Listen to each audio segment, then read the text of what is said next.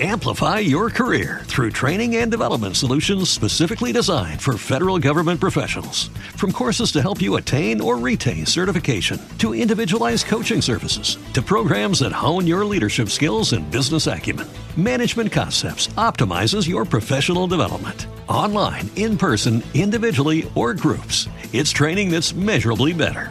Learn more at managementconcepts.com. That's managementconcepts.com. Blog Talk Radio.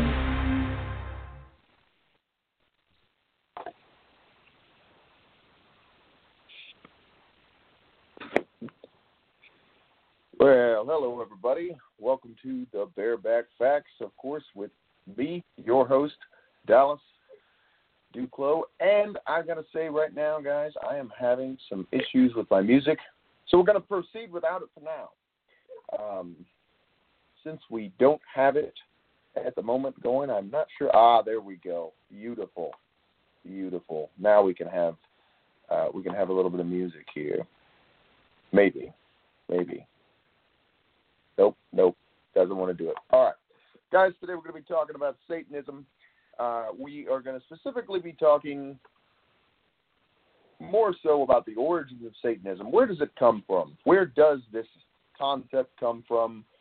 What is its origin? What are the key tenets within Satanism?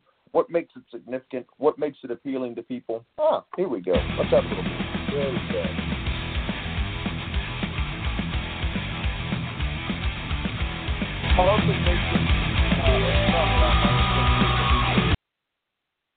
Hardly makes it as fun without some intro music, doesn't it? All right. So we're going to be talking a little bit about where does Satanism come from? And we're going to take away a lot of the mysticism, a lot of the misconceptions about Satanism. So let's not waste any time. Let's get right into it. Let's get started.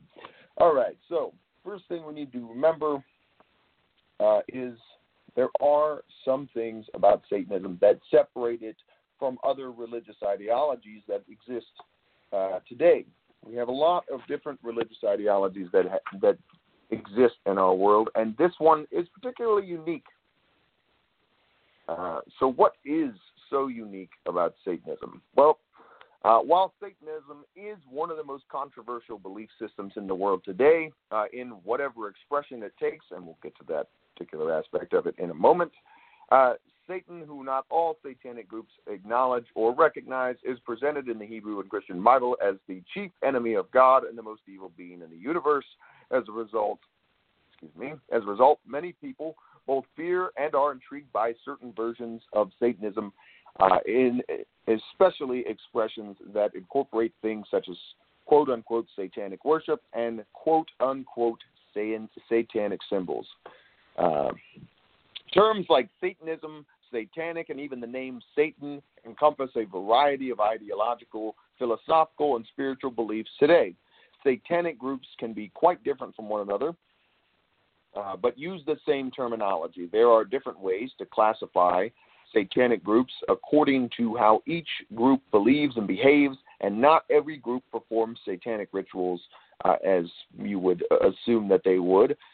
Not every group or person who practices Satanism participates in satanic worship, reads the the satanic Bible written by LaVey, or uses traditional satanic symbols, or even attends the Church of Satan. So not every form of Satanism professes a belief in gods or spirits, while some forms of Satanism believe in spiritual entities. Others have a materialistic worldview, and in relation to faith and religion, they are atheists or agnostics. So let's take a look at the official Church of Satan itself, which was founded on April 30th, 1966 by Anton Zander LaVey. They claim to be the first above-ground organization in history to be openly dedicated to the acceptance of man's true nature, that of a carnal beast living in a cosmos that is indifferent to our existence. To those members of the Church of Satan, Satan is the symbol that best suits the nature of who we are by carnal birth. Nature of we who are carnal by birth, I should say. People who feel no battles raging between their thoughts and feelings, who do not embrace the concept of a soul imprisoned in a body. To them, Satan represents pride, liberty, and individualism, qualities often defined as evil by those who worship external entities who feel there is a war between their minds and their emotions. And if you take a look, LaVey explains in his classic work, The Satanic Bible, man using his brain invented all the gods, and doing so because many of our species cannot accept or control their personal egos, feeling compelled to conjure up one or a multiplicity of characters who can act without hindrance or guilt upon whims and desires. Therefore, all gods are thus externalized forms, magnified projections of the true nature of their creators, personifying aspects of the universe or personal temperaments which many of their followers find to be troubling. Worshipping any god is thus worshipping by proxy those who invented that god in the mind of a Satanist. So, for Satanists, worshipping any god is therefore worshiping anyone who formulated the idea of that God. You are worshiping an idea created by another person, at least in the view of Satanists. Since the Satanist understands that all gods are fiction, instead of bending a knee in worship to or seeking friendship or unity with such mythical entities, he or she places themselves at the center of their own subjective universe, and as the highest value within that universe. So they themselves place themselves at the center of their own universe. They are the most important thing in their own universe, that create their own universe. So Satanists are thus their own gods. They can offer love to those who deserve it, deliver their wrath within reasonable limits upon those who seek to cause them or that which they cherish harm. So these are some of the ideas behind Satanism. Now, I know this sounds a little spooky, but it's really not. There are some rules, and we're going to get into those. So first off, we're going to start with the 11 satanic rules of the earth. These are rules that Satanists tend to try and follow. These come from the book Anton LaVey wrote. The first on the list is, do not give opinions or advice unless you are asked. This means that I would not make a very good Satanist, unfortunately. I'm so sad. I'm getting left out of the club. Number 2, do not tell your troubles to others unless you are sure they want to hear, man, I would really be a terrible Satanist. Number 3, when in another's lair, show him respect or else do not go there. Well, I think we can all agree to that. Number 4, if a guest in your abode annoys you, you may treat him cruelly and without mercy. Well, you know, I'm kind of on board. Number 5, do not make sexual advances unless you are given the mating signal. I don't know what their mating signal is, but I'm assuming that means unless you are given invitation. So do with that in knowledge what you will. Number 6 is, do not take that which does not belong to you unless it is a burden to the other person and he cries out to be relieved. Number 7, acknowledge the power of magic if you have employed it successfully to obtain your desires. If you deny the power of magic after having called upon it with success, you will lose all that you have obtained. So it's sort of an interesting way of viewing magic, a little bit different than what we view within the realm of Wicca or other forms of religion that practice witchcraft to a degree. Number 8, do not complain about anything to which you need not subject yourself. Well, this is an interesting way of viewing the world, to say the least.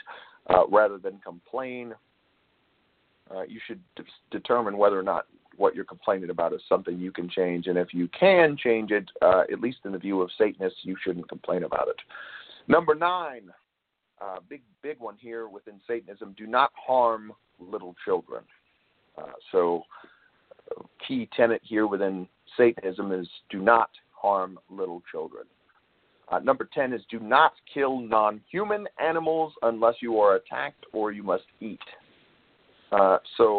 Again, right off the bat, we've got two rules that suggest, well, actually, I've seen three so far that we could probably assume do a very good, that we can probably assume are pretty important. And we can also see that these three, which I'm going to circle back to in a moment, definitely undercut some of the misconceptions about Satanism. We'll return to that in a moment when we get down the list. The final of these 11 satanic rules of the earth: when walking in open territory, bother no one. If someone bothers you, ask him to stop. If he does not stop, destroy him. I really wish I had a soundbite for that. I had so many ideas. But we will move on from that. So I want to circle back to these three very specific rules from this list that, for me, take away some of the mysticism and some of the misconceptions about Satanism. Because in many cases, when we hear people talk about Satanism, we hear people assume violence, and they assume blood sacrifice and rituals of sex with children and women who don't have a choice, and all these ideas. So the fifth rule on the list is do not make sexual advances unless you are given the mating signal, which I can only assume means do not make sexual advances towards a person unless they are attempting to reciprocate their interest in you. This really kind of flies in the face against some of the sort of fear-mongering that people have done about Satanism in that they suggest that, Satanists are rather violent and they will do terrible things to you, which is not necessarily true. Then we take a look at number 9 here. Do not harm little children. I mean, I can't tell you how many stories I've personally heard, from people that just have no idea what they're talking about, who talk about Satanists as though they will literally sacrifice children on altars and murder them and all this terrible nonsense, that they abuse people, as in particular children and women and the like. And then finally, do not kill non-human animals unless you are attacked or for your food. Again, there's all these misconceptions, all this myth about satanic cults that doesn't really have a whole lot of ground to stand on, at least among those who would practice, this particular brand of LaVeyan Satanism, which is particularly one of the better known varieties of Satanism. And these three rules sort of fly in the face of the sort of propaganda-esque discussions you hear people have about Satanism, the sort of mysticism that's involved with it, that, oh my gosh, they worship Satan. They probably eat babies. They drink fetuses or something. It's going to be terrible. And yet, right off the bat, within these 11 almost commandments, really, they basically say, don't do these things. So if a person is truly in belief of this ideology, they're going to stop. They're not going to have anything to do with those sorts of things. I want to move on now to the 9 satanic sins. That's right. There are satanic sins that a Satanist can commit, and there are 9 of them. Little one-upmanship, or in this case, a 2-upmanship. Booyah! So instead of 7 deadly sins, they got 9. They're stepping it up.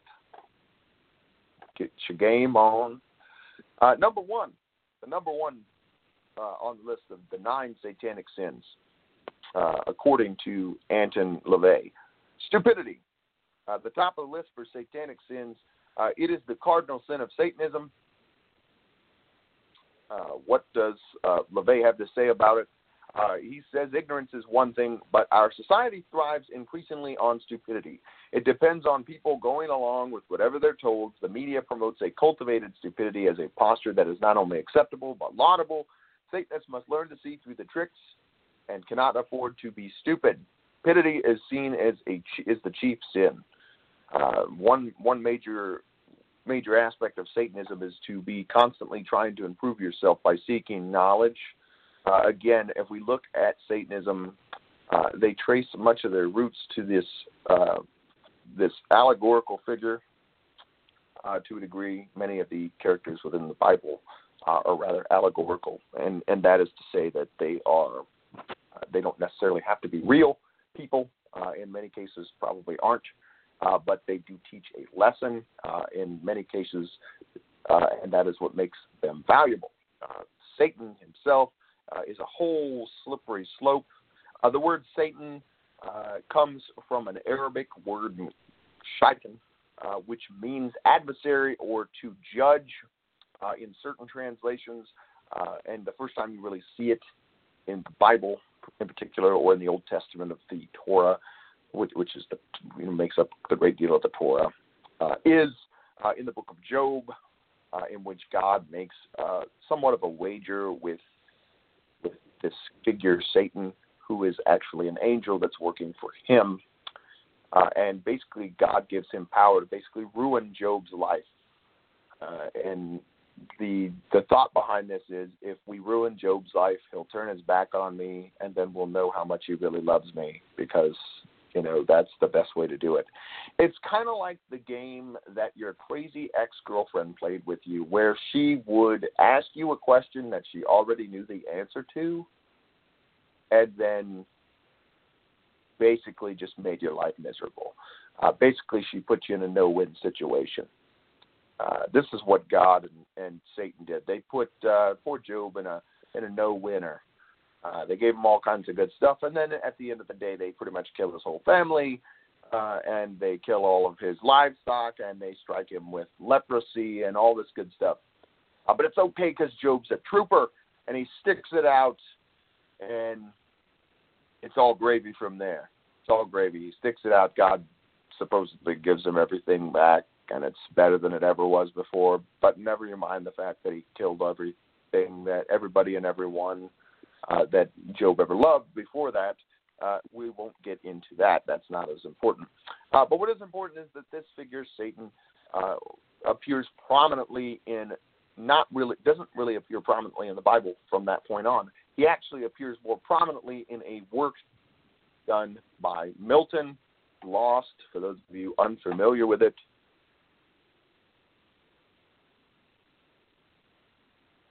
And this is John Milton's work. It is a poetic book. It's a large poem that discusses these fall of the angels from heaven, their disgrace. He is the first guy to really write about Lucifer, or Satan, as we would formulate him. And it is this allegorical figure within Milton's construction, within Milton's poem, that Satanists draw their inspiration from, because this version of Satan is actually known as Lucifer, which means the light bringer. He is this bringer of knowledge. He is a spirit of rebellion, a spirit that seeks wisdom. And so this is why Satanists tend to, this is where this idea of Satanism really gets its roots from, this idea that they can be light bringers. They themselves can find this knowledge. They view Satan, the character Satan, or Lucifer, as the ultimate rebel. He sticks out. He doesn't go with the status quo, and he really stands up against dogma. He stands up against really organized religion, organized everything. He is the bringer of, he's the rebel. He's a rebel, and his cause is to bring knowledge and wisdom in what he views to be an archaic society, a society that is largely living in the past, and he's here to bring on the future. So with that little segue, which kind of felt like I needed to go back and cover that for you guys, let's get back to these 9 satanic sins. So we talked about the first, which is stupidity, which actually allowed me for a very nice little segue to talk about where this idea of Satan and Lucifer come from. The second satanic sin is pretentiousness. Empty posturing can be most irritating and isn't applying the cardinal rules of quote-unquote lesser magic on equal footing with stupidity for what keeps the money in circulation these days. Everyone's made to feel like a big shot, whether they can come up with the goods or not. So don't be pretentious. Don't walk around acting like you're better than somebody else, better than everybody else. Solipsism. This is the third satanic sin. LaVey says it can be very dangerous for Satanists, projecting your reactions, responses, and sensibilities onto someone who is probably far less attuned than you are. It is the mistake of expecting people to give you the same consideration, courtesy, and respect that you naturally give them. They won't. Instead, Satanists must strive to apply the dictum of do unto others as they do unto you. It's work for people and requires constant vigilance lest you slip into a comfortable illusion of everyone being like you. As has been said, certain utopias would be ideal in a nation of philosophers, but unfortunately, we are far from that point. So in the view of LaVey, you can't grow complacent, but you also can't assume that everybody is going to be cool with you.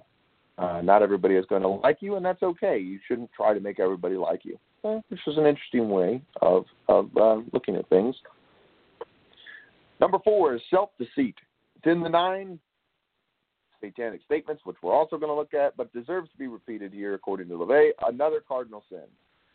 Do not pay homage to any of the sacred cows presented to you, including the roles we are expected to play ourselves. The only time self-deceit should be entered into is when it's fun and with awareness, but then it's not self-deceit. So according to LaVey, you mustn't allow yourself to be deceived by yourself. You can't delude yourself into believing what everybody else is. Number 5, here comes one of the big ones, herd conformity. Excuse me. Herd conformity. Now, obviously, from a satanic stance, we're going to want to stay away from that. It's all right to conform to a person's wishes if it ultimately benefits you, but only fools follow along with the herd, letting an impersonal entity dictate you. Choose a master wisely instead of being enslaved by the whims of the many.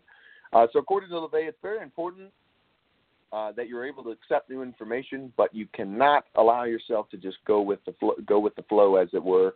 You can't allow yourself to get caught up in what everybody else is doing, because you're not like everybody else. You're different. You're special. You are entering into a world largely based on knowledge and finding knowledge and accepting and looking for new information. And so you got to leave yourself open. If you just accept everything and just jump right into what everybody else is doing, you're going to miss out. So you don't want to do that.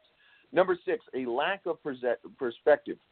So this one can lead to a lot of problems for Satanists. You must never lose sight of who and what you are and what a threat you can be by your very existence.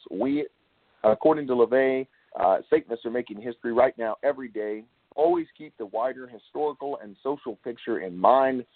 This is an important key to both lesser and greater magic. See the patterns and fit things together as you want the pieces to fall into place. Do not be swayed by herd constraints. Know that you are working on another level entirely from the rest of the world. So you must maintain perspective. Keep everything in perspective with what you are doing. Number 7, forgetfulness. Be aware that this is one of the keys to brainwashing people into accepting something new and different, when in reality it's something that was once widely accepted but is now presented in a new package. We're expected to rave about the genius of the creator and forget the original. This makes for a disposable society. So in the view of LaVey, it's important that you don't forget past orthodoxies. Remember what you know about religion so you don't slip and fall and end up back in the church. You don't want to do that. Number 8, counterproductive pride. Pride is great to the point when you begin to throw out the baby. You begin to throw out the baby with the bathwater, according to LaVey. The rule of Satanism is, if it works for you, great. when it stops working for you, when you've painted yourself in their corner and the only way out is to say, I'm sorry, I made a mistake, I wish we could compromise somehow, then you must do it. So according to LaVey, pride is something that it's okay to have, but you have to know when you are wrong and be willing to accept that, because eventually you will be wrong, and you need to be able to accept that and move on from that and grow as a person. So we're moving right along here. Finally, number 9, the 9th satanic sin. Ooh, spooky. This is the physical application of the balance factor. Lack of aesthetics. Aesthetics is important and should be cultivated. It is obvious that no one can collect any money off of classical standards of beauty and form most of the time, so they are discouraged in a consumer society, but an eye for beauty, for balance, is an essential satanic tool and must be applied for greatest magical effectiveness. It's not what's supposed to be pleasing, it's what is. So aesthetics is a personal thing reflective of one's own nature, but there are universally pleasing and harmonious configurations that should not be denied. So don't be afraid not to go out there and get yourself what you want. So now we're going to move on to the next set of statements. This is the 9 satanic statements. 9 satanic statements here. So we talked about the 9 satanic sins. We talked about the 11 satanic rules of the earth. Now we're going to talk about the 9 satanic statements, which originally appeared in the Satanic Bible. And let's get right into it. So number 1, Satan represents indulgence instead of abstinence. Number 2, Satan represents vital existence instead of spiritual pipe dreams. Number 3, Satan represents undefiled wisdom instead of hypocritical self-deceit. And number 4, Satan represents kindness to those who deserve it instead of love wasted on ingrates. I didn't write it. I'm just reading it to you. Satan represents vengeance instead of turning the other cheek. This is number 5. Number 6, Satan represents responsibility to the responsible instead of concern for quote-unquote man as just another animal, sometimes better, more often worse than those that walk on all fours, who because of his divine, spiritual, and intellectual development has become the most vicious animal of all.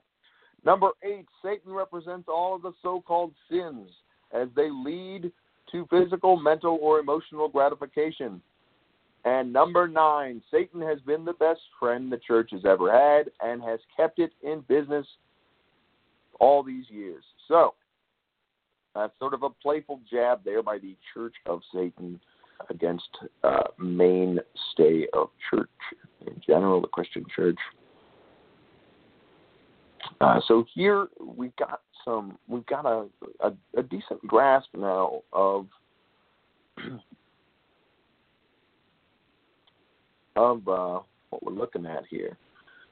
So we've got a decent grasp now of sort of what the tenets of Satanism are, what sort of the beliefs are. Now, again, we return to this, the fact that not every person who believes in Satanism, not every person who practices it, is really down with, Satan. They're like all about the devil and demons. There are plenty of Satanists who are atheists or agnostic, and they just simply believe in a more hedonistic lifestyle, a lifestyle in which they do what they desire to do. They pursue desire above all else. They go after the things that they want in life, which is a different way of viewing the world. They're not caught up on this on ideas about judgment, about Judgment Day. They're not worried about where they're going to spend eternity. They're not worried about those things. In contrast, those Satanists who are professed atheists and agnostics see Satanism as a philosophical worldview manifesting in a particular lifestyle, often characterized by questioning authority. Excuse me. Wow. Good more water. So, again, as I mentioned earlier, when I did my little brief segue from the 9 satanic sins, and I talked about what Satan represents for many Satanists, from a philosophical standpoint, Satan is a rebel. Right? He represents rebellion. He represents questioning authority. And we see here that for many Satanists, particularly those who are atheists or agnostics, they see Satanism as a philosophical worldview, manifesting in a particular lifestyle that is often characterized by questioning authority. So there are those who are more likely to perform satanic rituals. Those people are more spiritual in nature. They are more tied to a spiritual sense of Satanism, whereas those who are more atheist or agnostic or less spiritual, they're probably not going to perform magic or rituals.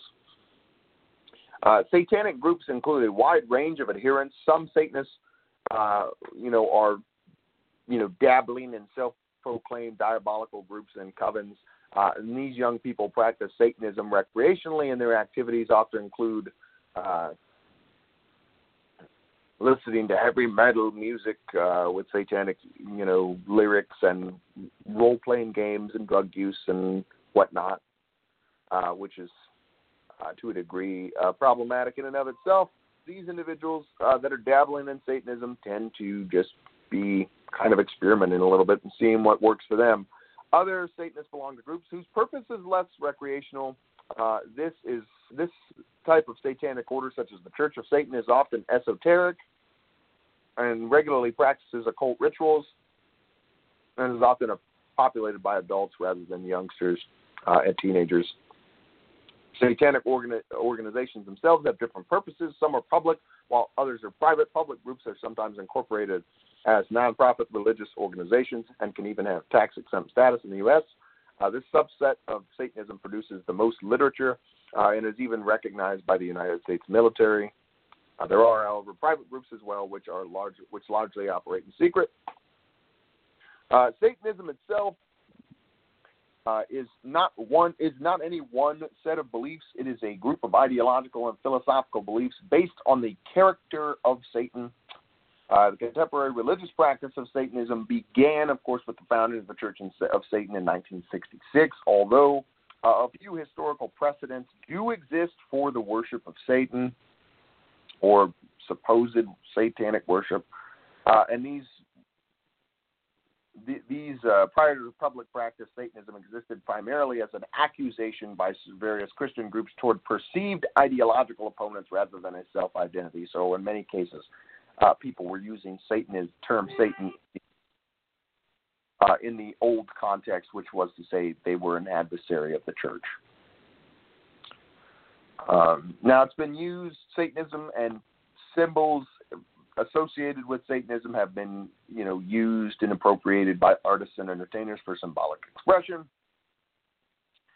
Throughout history, people have been accused of practicing Satanism or quote-unquote devil worship. During the Middle Ages, we saw the Inquisition, which was attached to the Roman Catholic Church, alleged that various heretical Christian sects and groups such as the Knights Templar and the Cathars were performing secret satanic rituals. Of course, they had no evidence for that. In the subsequent early modern period, belief in a widespread satanic conspiracy of witches resulted in mass trials of alleged witches across Europe, something I talked about a little bit before. Accusations that satanic conspiracies were active and that they were behind events such as Protestantism and the French Revolution continued to be made in Christendom during the 18th to 20th century. In the 80s and 90s, the satanic ritual abuse hysteria spread through the United States and the United Kingdom amid fears that groups of Satanists were regularly sexually abusing and murdering children and their rights.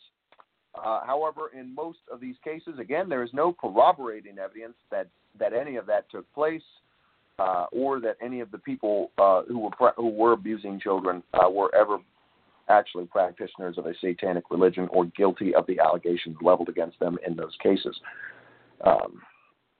So since the 19th century, various small religious groups have emerged that self-identify as Satanists or use satanic iconography. Appeared after the 60s, are widely diverse.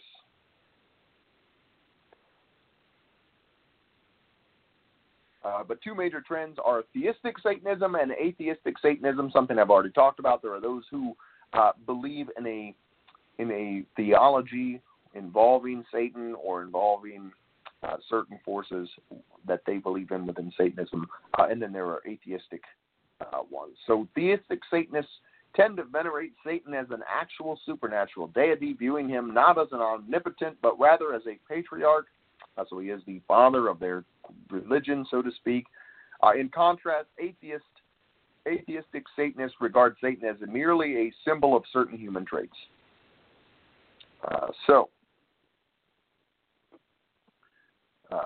Contemporary religious Satanism is predominantly an American phenomenon. The idea is spreading elsewhere with the effects of globalization and the Internet, however, and the Internet spreads awareness of other Satanists. It's also the main battleground for Satanist disputes.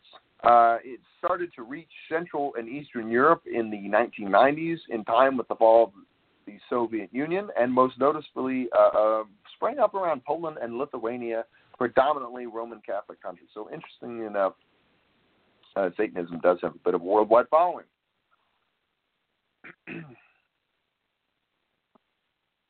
Now, again,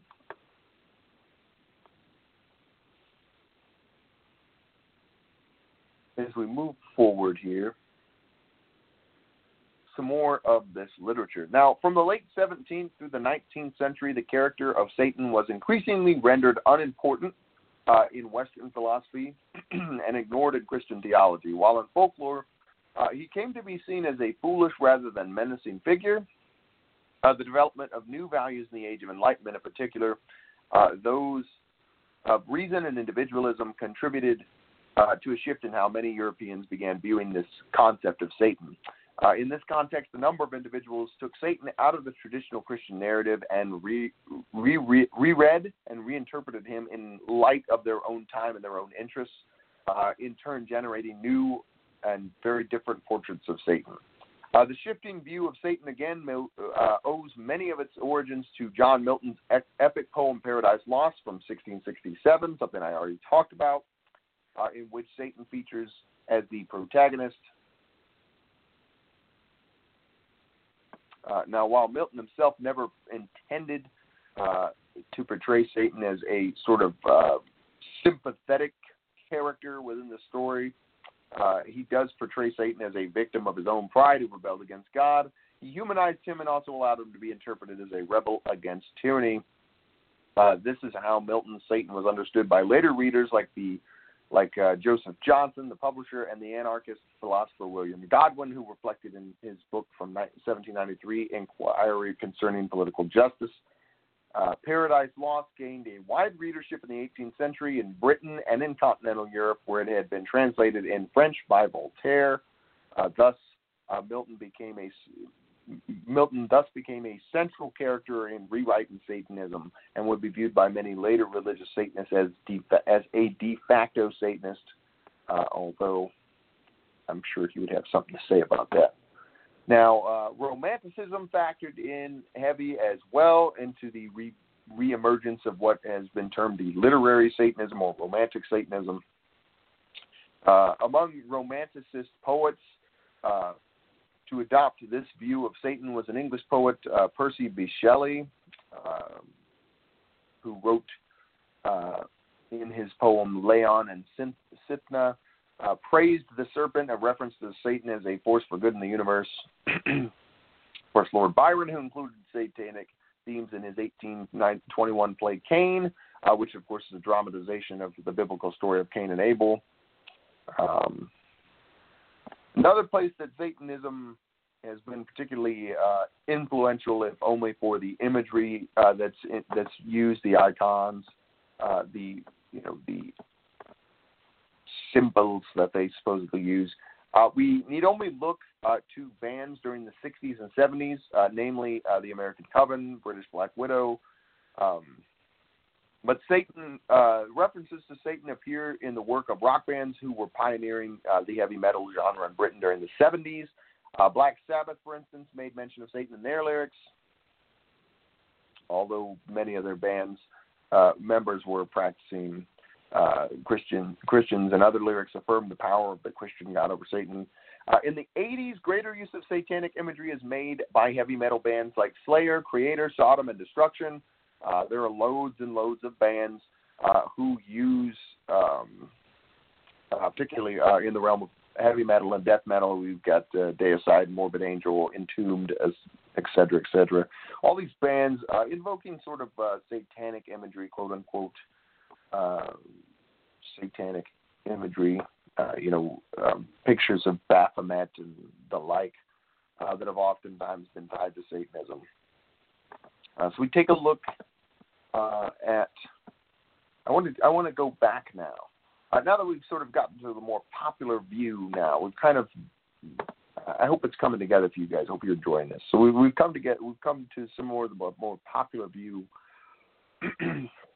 of what people view about Satanism. Now I want to talk a little bit about Anton LaVey, who is seen as basically the founder of the Church of Satan. He is the writer of the Satanic Bible. So let's get right into him. Anton Szandor LaVey was born in 1930, and he, excuse me, having an issue there.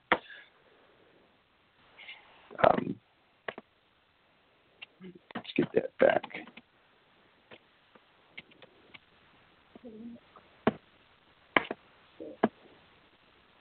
There we are. There we go.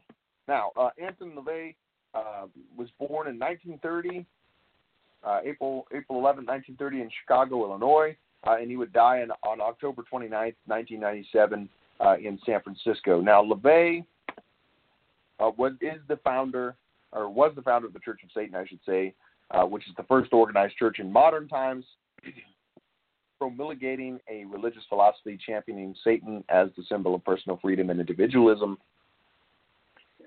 Unlike the founders of other religions who claimed exalted inspiration delivered through some supernatural entity, LaVey readily acknowledged that he used his own faculties to synthesize Satanism based on his understanding of the human animal and insights gained from earlier philosophers who advocated materialism and individualism. Concerning his role as a founder, he said that if he didn't do it himself, someone else, perhaps less qualified, would have. So a man that thought rather highly of himself, to say the least. Again, he was born in Chicago. His parents soon relocated to California, the westernmost gathering place for the brightest and darkest manifestations of the American dream, according to LaVey. He saw it as a fertile environment for a sensitive child that he was, who would eventually mature into a role that the press would dub the Black Pope. From his Eastern European grandmother, young LaVey learned of superstitions that are still extant in that part of the world.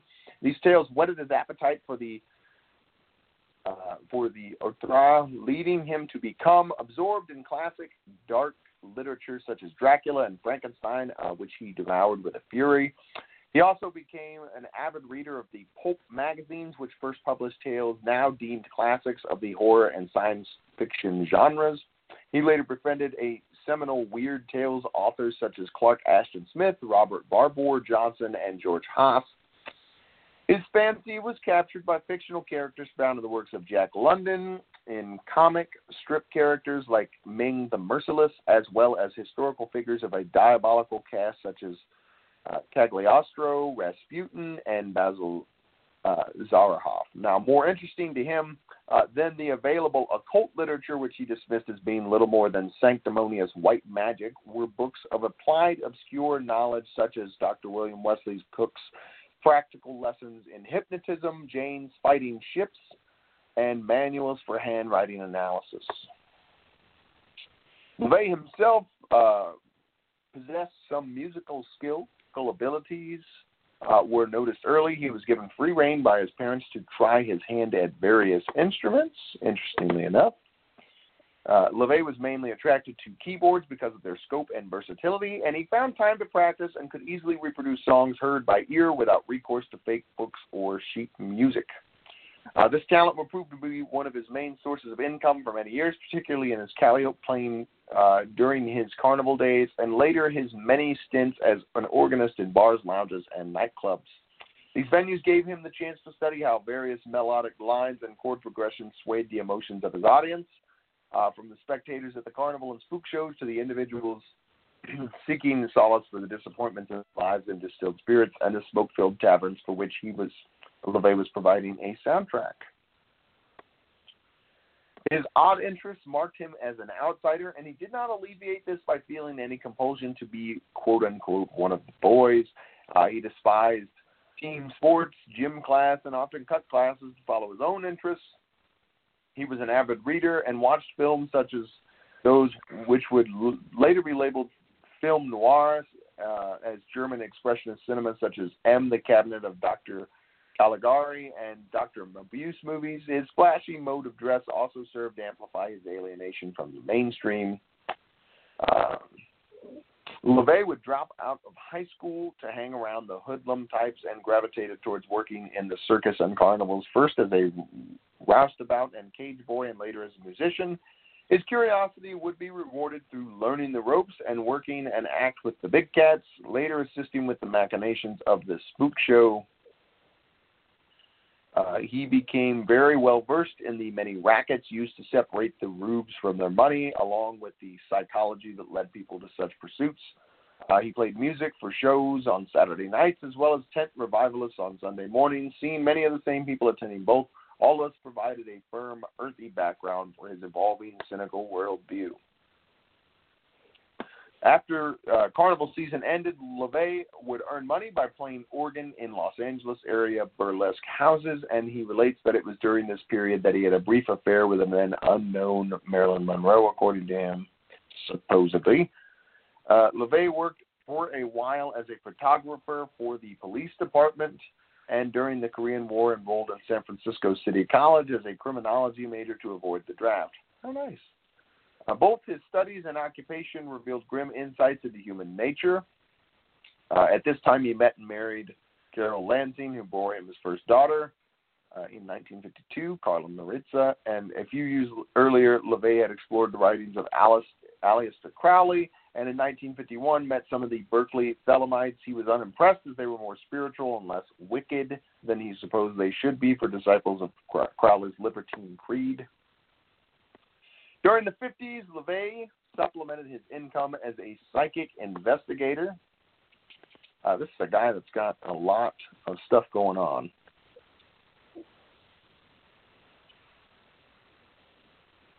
So he helping to investigate nut calls referred to him by friends in the police department. These experiences proved to him that many people were inclined to seek a supernatural explanation for a phenomenon that had more prosaic causes.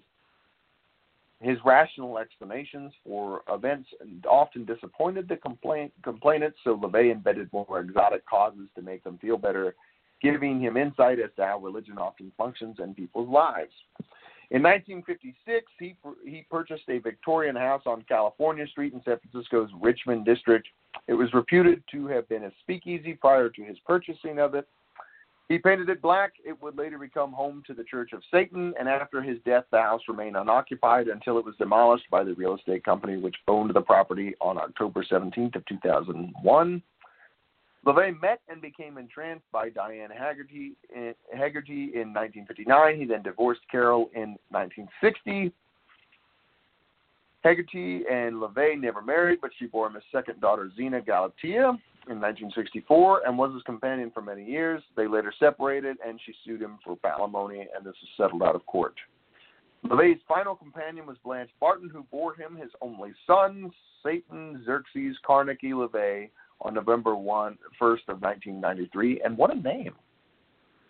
According to LaVey's wishes, she succeeded him as the head of the church after his death on October 29th of 1997, and in 2001, she passed on this position to Peter H. Gilmore, a longtime member of the Council of Nine. So LaVey led a very colorful life.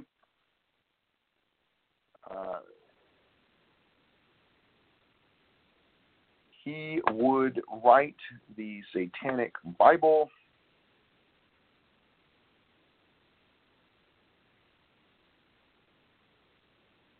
And release it. And, let's see here. I believe it was 19. What did I say that was? 1967. Is that right? Yeah. He released his copy of the Satanic Bible, I believe, in 1967.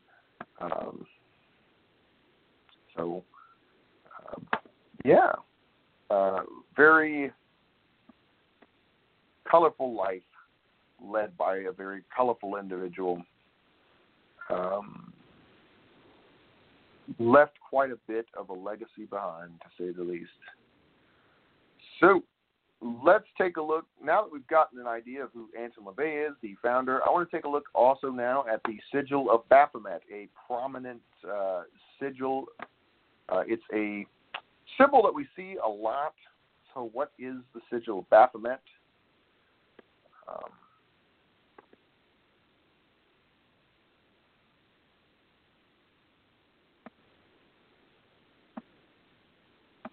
And for those of you interested, you can, by the way, acquire the Satanic Bible on Amazon. It was published in 1976, republished in 76, so you can get a copy of it. So those of you interested in exploring that, I'd be remiss if I didn't tell you that it is available.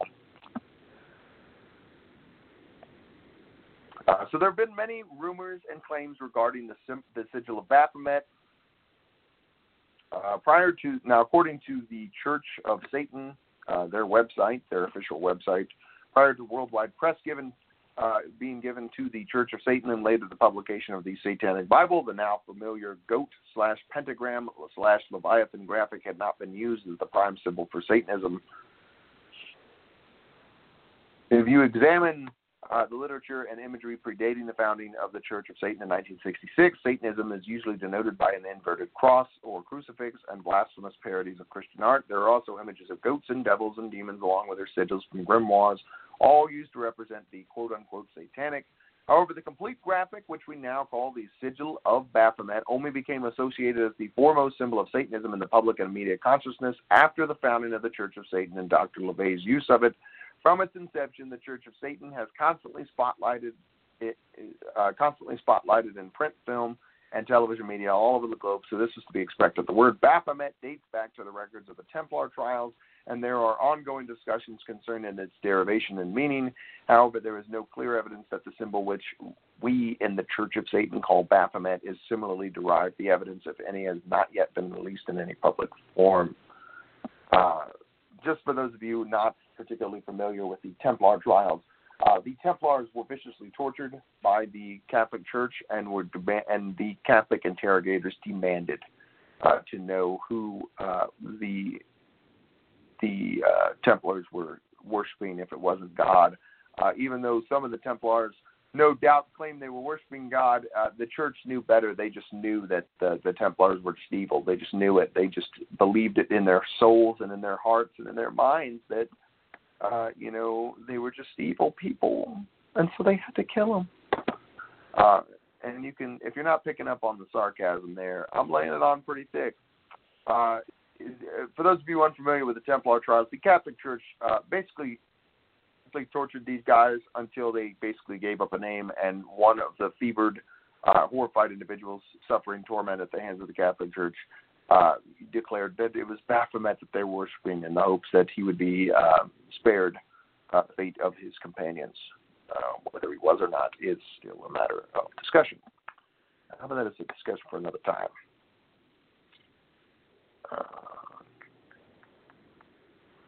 Nonetheless, the sigil of Baphomet has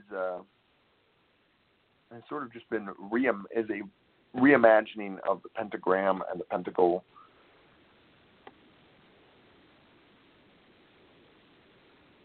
That was toyed with by LaVey, and the Church of Satan did file in 1981 and then received in 1983 a trademark which protects the use of the sigil of Baphomet with the words Church of Satan. So the Church of Satan therefore has the legal right to place the trademark symbol, meaning registered trademark, next to this combination of symbol and words. This trademark also prohibits anyone from using something similar in combination of name and symbol, which could constitute a legal dilution or blurring of the trademark. So current trademark laws are now in flux regarding the issue of trademark blurring, the use of marks similar to existing trademarks, but they are moving in the direction of favoring the forbidding of marks that could be considered misleading in any way, shape, or form. So they have a license to use this. Now, the sigil of Baphomet itself is basically just their attempt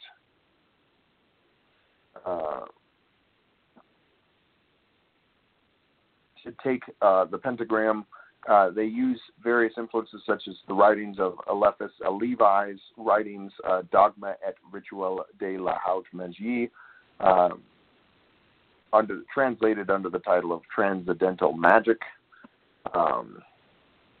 So they've basically just taken various writings done by several individuals and came up with their own sort of logo, and the sigil of Baphomet is what comes out of that.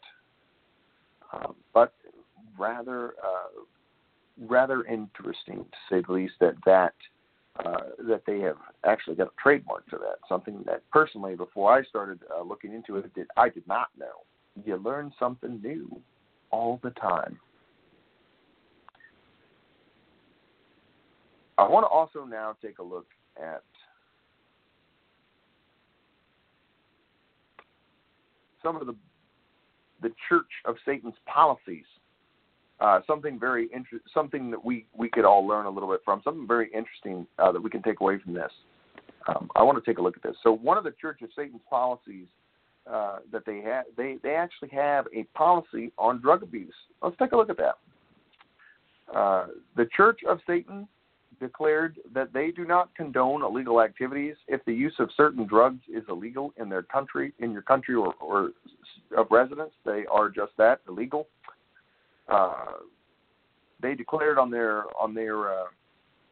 their official statements, individuals who choose to ignore this and break the law do so at their own peril. Their actions as individuals shall not be construed as being sanctioned by the Church of Satan. Furthermore, they must pay the dire yet fully predictable consequences they brought down upon themselves, as the Church of Satan is not responsible for their actions and will not be used as an excuse for their lawless behavior.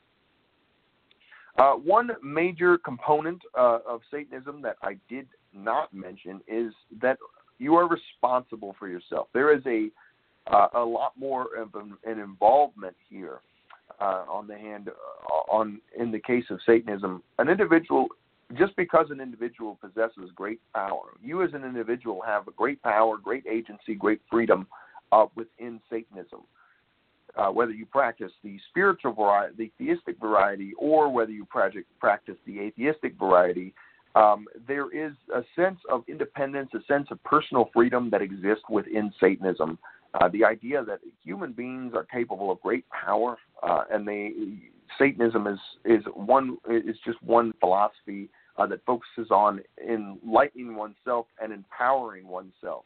However, you are still not absolved of your own personal responsibility, and it's something that's made very clear in these tenets of Satanism, in that you are responsible for your actions. So responsibility to the responsible. If you are a lawbreaker, you're on your own. The Church of Satan is not going to be protecting you, and Satanism does not allow for you to violate the law of the land that you're in. So something particularly important to mention when we talk about Satanism is that there is a definite personal responsibility that exists there. You are personally responsible for your own actions. Just because you can acknowledge yourself as, sort of the god of your own universe, you still have to be willing to face up to the consequences of any action you commit. They also have policies regarding politics. I want to take a look at those as well. So what constitutes the Church of Satan's stance on any number of political issues is a topic that is often broached by students working on papers, journalists, etc. Now, according to official statements by Magus Peter H. Gilmore, who is, I believe, the current head of the Church of Satan, as has been said many times before, one's politics are up to each individual member, and most of our members are political pragmatists. They support political candidates and movements whose goals reflect their own practical needs and desires.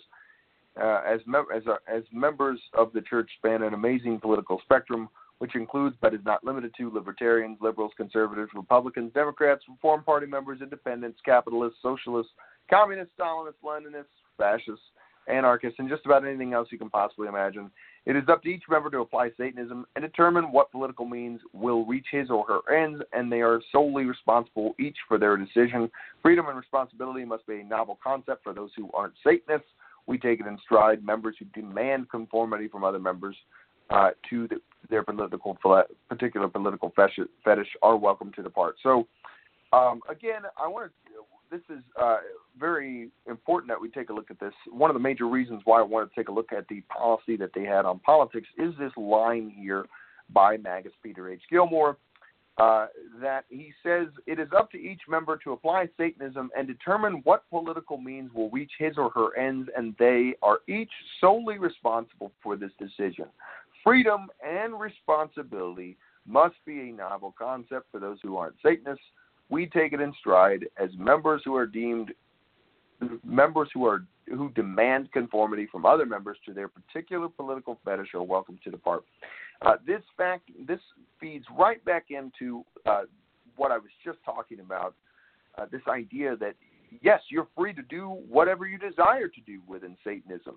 You are free to do what you desire to do, to believe in what you desire to believe in. However, you must be willing to face the consequences of what you believe in and what you do.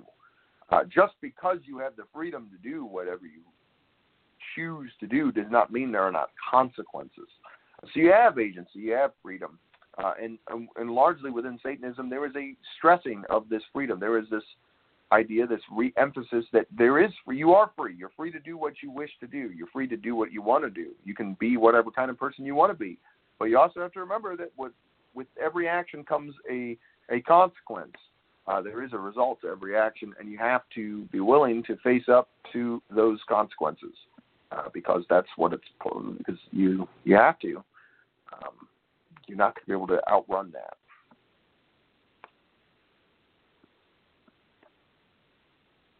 Let's see here.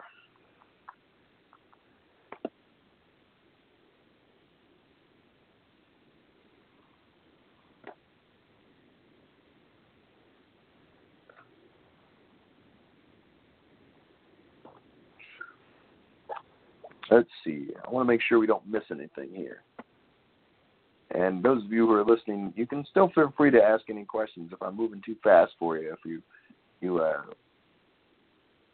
have questions, you come to me with questions, I will answer your questions. We're almost done. Almost done here.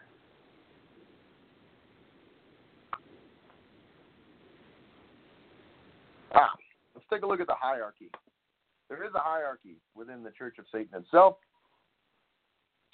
So let's get into that as well. Anselm LaVey formulated a system of degrees during the earlier years of the Church of Satan. As such was a general practice in many prior social and esoteric organizations. The criteria for elevation in the Church of Satan, however, were not based on mysticism or occultism, but on knowledge of practical subjects beyond Satanism, and even more than that, on the application of such wisdom towards measurable ends. So LaVey experimented by mandating the specific colors for medallions which could be worn by each member according to degree, and for a time written exams were given to assess a member's readiness for a particular level. In the mid-'70s, it became clear that many members had become obsessed with jockeying for position, being overly concerned with their place in the organization rather than working towards advancement in the world outside. This was contrary to our carnal philosophy's emphasis on tangible personal progress, and so the existence of the degrees was de-emphasized in literature, and formulaic methods for recognition were jettisoned. Now, today, the Church of Satan declares that they maintain their traditional degrees, but they should not be seen as initiatory steps which are expected of members. The Church of Satan is not an initiatory organization. It is their position, therefore, that for those with awareness, by living fully, you will have plenty of authentic initiatory experiences through the many avenues you explore. Hence, there's no need for such artificial posturing in the Church of Satan. In fact, no member is required to move beyond registered membership. The first degree, denoting active membership, is only for members who seek more involvement with the organization itself and other local members. The remaining degrees from the second through the fifth are not open to application or to request. The specific standards for them will not be publicly released. According to them, their administration watches the progress of qualified members and may choose to grant recognition to outstanding individuals based on demonstrated excellence in the understanding and communication of satanic theory, coupled with significant potent practices in the arena of the real world, which have produced superior achievements. People naturally and quite organically rise to particular levels, and we may take note at our discretion. This is meritocracy at work. So if you are so inclined, keep the church updated on your accomplishments so your progress may be noted. So the only thing you got, so basically, guys, you just got to become president, and then you can advance to the highest degree. So there are some degrees here. So let's take a look here. The first, of course, is registered member. You become a member of their church. The second is active. That's the first degree. Registered member is no degree. Active member is the first degree. You're an active Satanist, so this is a person who is actively involved in the Church of Satan. Then you progress to witch or warlock, which is the second degree. Then you finally will get to the fourth, which is magistra or magister. And then you will reach the level of maga or magus, which I can only assume is head of the organization, since Peter Gilmore is the head of the Church of Satan, and his title is magus. Administrator, agent, and grotto master are descriptive titles for what people do, not levels of rank. Thus, they can be held by members with different degrees. High priests and high priestesses are the top administrative titles that can only be held by fourth or fifth degree members. And those who hold the third through fifth degrees are all members of the priesthood of Mendes, and individuals with these titles may be called reverend. Very interesting. So we've got an idea of what the structure of the Church of Satan looks like, and now we can take a look even further into what it looks like by taking a look at some of the various jobs within the Church of Satan. So let's look first at agents. An agent is an individual who demonstrates a thorough grasp of the philosophy of the Church of Satan, skills in being able to communicate it, and would like to be trained as a contact for local media, and other interested parties may be chosen to serve as an agent for the Church of Satan. So there is an application you have to fill, and a course that appears to be needed in taking, that you have to take. Then we have the priesthood of Mendes.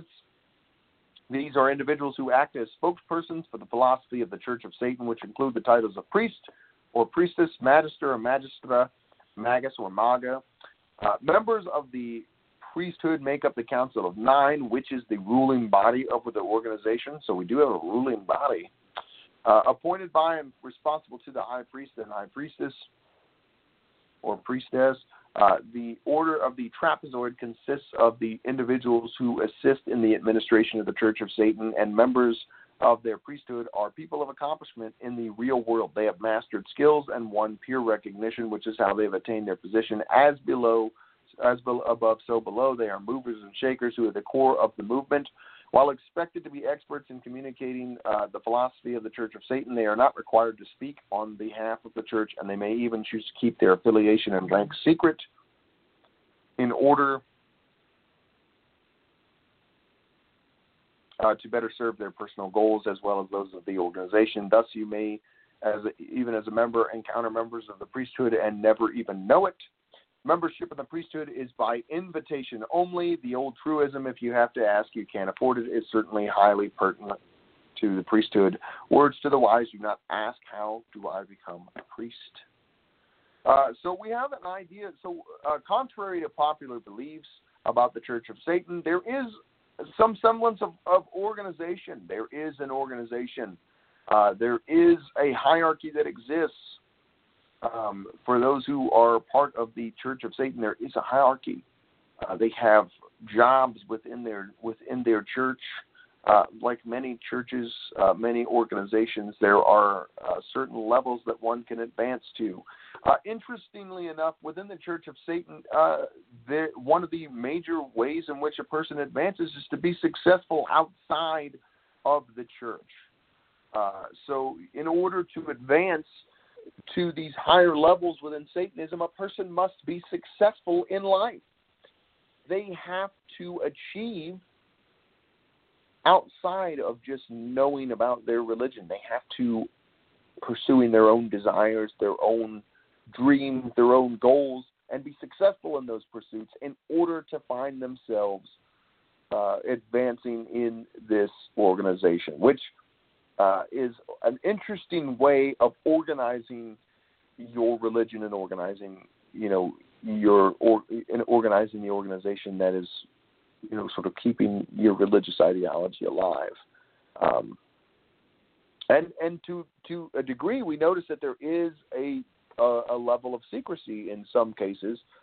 Not all the information is available to us, and this is not really all that uncommon. There are certain positions within the Catholic Church that we don't really know the criteria for, because they are well guarded. They don't tell us what they are. There are certain levels within various churches in which you cannot, or various other organizations that you don't know about, that we don't have access to the information to, because, quite frankly, they're incredibly secretive about it. They want to protect it, and they don't want to just let anybody know. Currently, the administration of the Church of Satan is as follows. Magus Peter H. Gilmore, as far as I know, is the guy that's running things right now. He was appointed to the head of the high priest of the Church of Satan in 2001.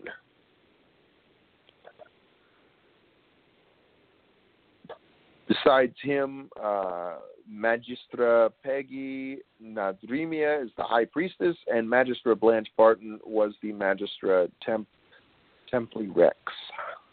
So that is their core leadership right now. That's who's running things for the Church of Satan. But that's all I've got for you guys today on Satanism. Let me just point you all in the right direction of places you can look. I mentioned that you could pick up a copy of LaVey's Satanic Bible on Amazon. It's pretty easy to acquire, actually. You don't even have to go there. You can pick up a copy at Barnes & Noble. Just pop into your local Barnes & Noble if you're interested and go get yourself a copy of it. It's really not hard to get. But it's not a difficult book to acquire. You can also take a look at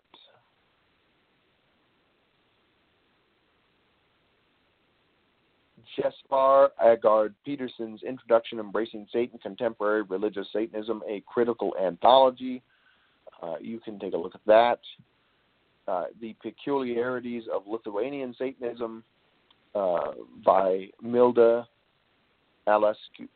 Alasowskian. And finally, you can look at Peter Gilmore's Science and Satanism, which is an interview that he has done, Point of Inquiry. It's actually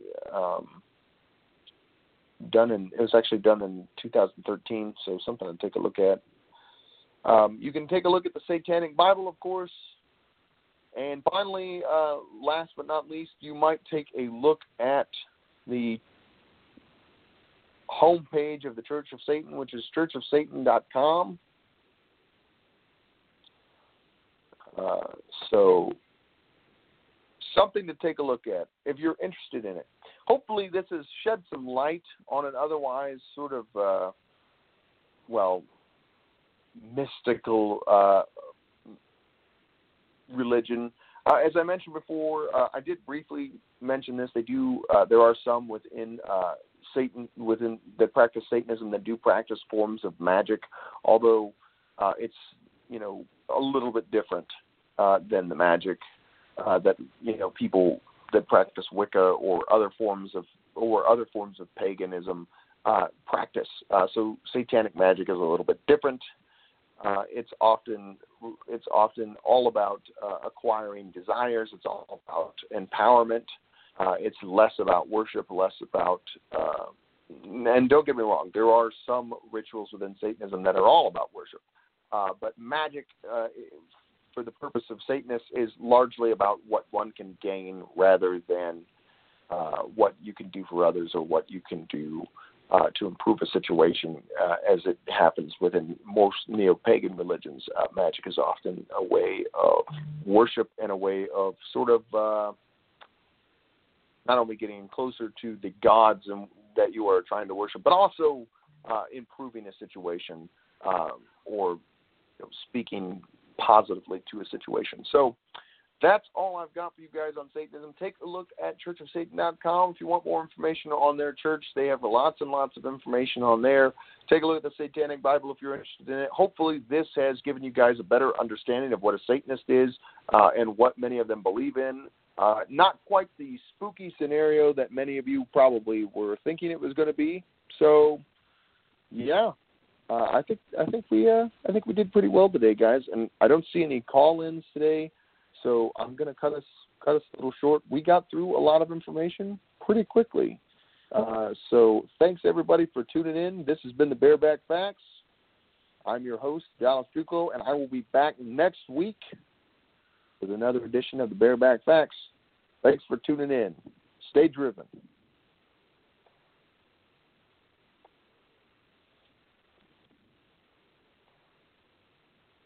Hey guys, it is Ryan. I'm not sure if you know this about me, but I'm a bit of a fun fanatic when I can. I like to work, but I like fun too. It's a thing. And now the truth is out there. I can tell you about my favorite place to have fun. Chumba Casino. They have hundreds of social casino style games to choose from with new games released each week. You can play for free anytime, anywhere. And each day brings a new chance to collect daily bonuses. So join me in the fun. Sign up now at ChumbaCasino.com. No purchase necessary. VGW Group. Void where prohibited by law. See terms and conditions. 18+. Hello, it is Ryan, and we could all use an extra bright spot in our day, couldn't we? Just to make up for things like sitting in traffic, doing the dishes, counting your steps, all the mundane stuff. That is why I'm such a big fan of Chumba Casino. Chumba Casino has all your favorite social casino-style games that you can play for free anytime, anywhere with daily bonuses. That should brighten your day a little. Actually, a lot. So sign up now at ChumbaCasino.com. That's ChumbaCasino.com. No purchase necessary. VGW Group. Void where prohibited by law. See terms and conditions. 18+.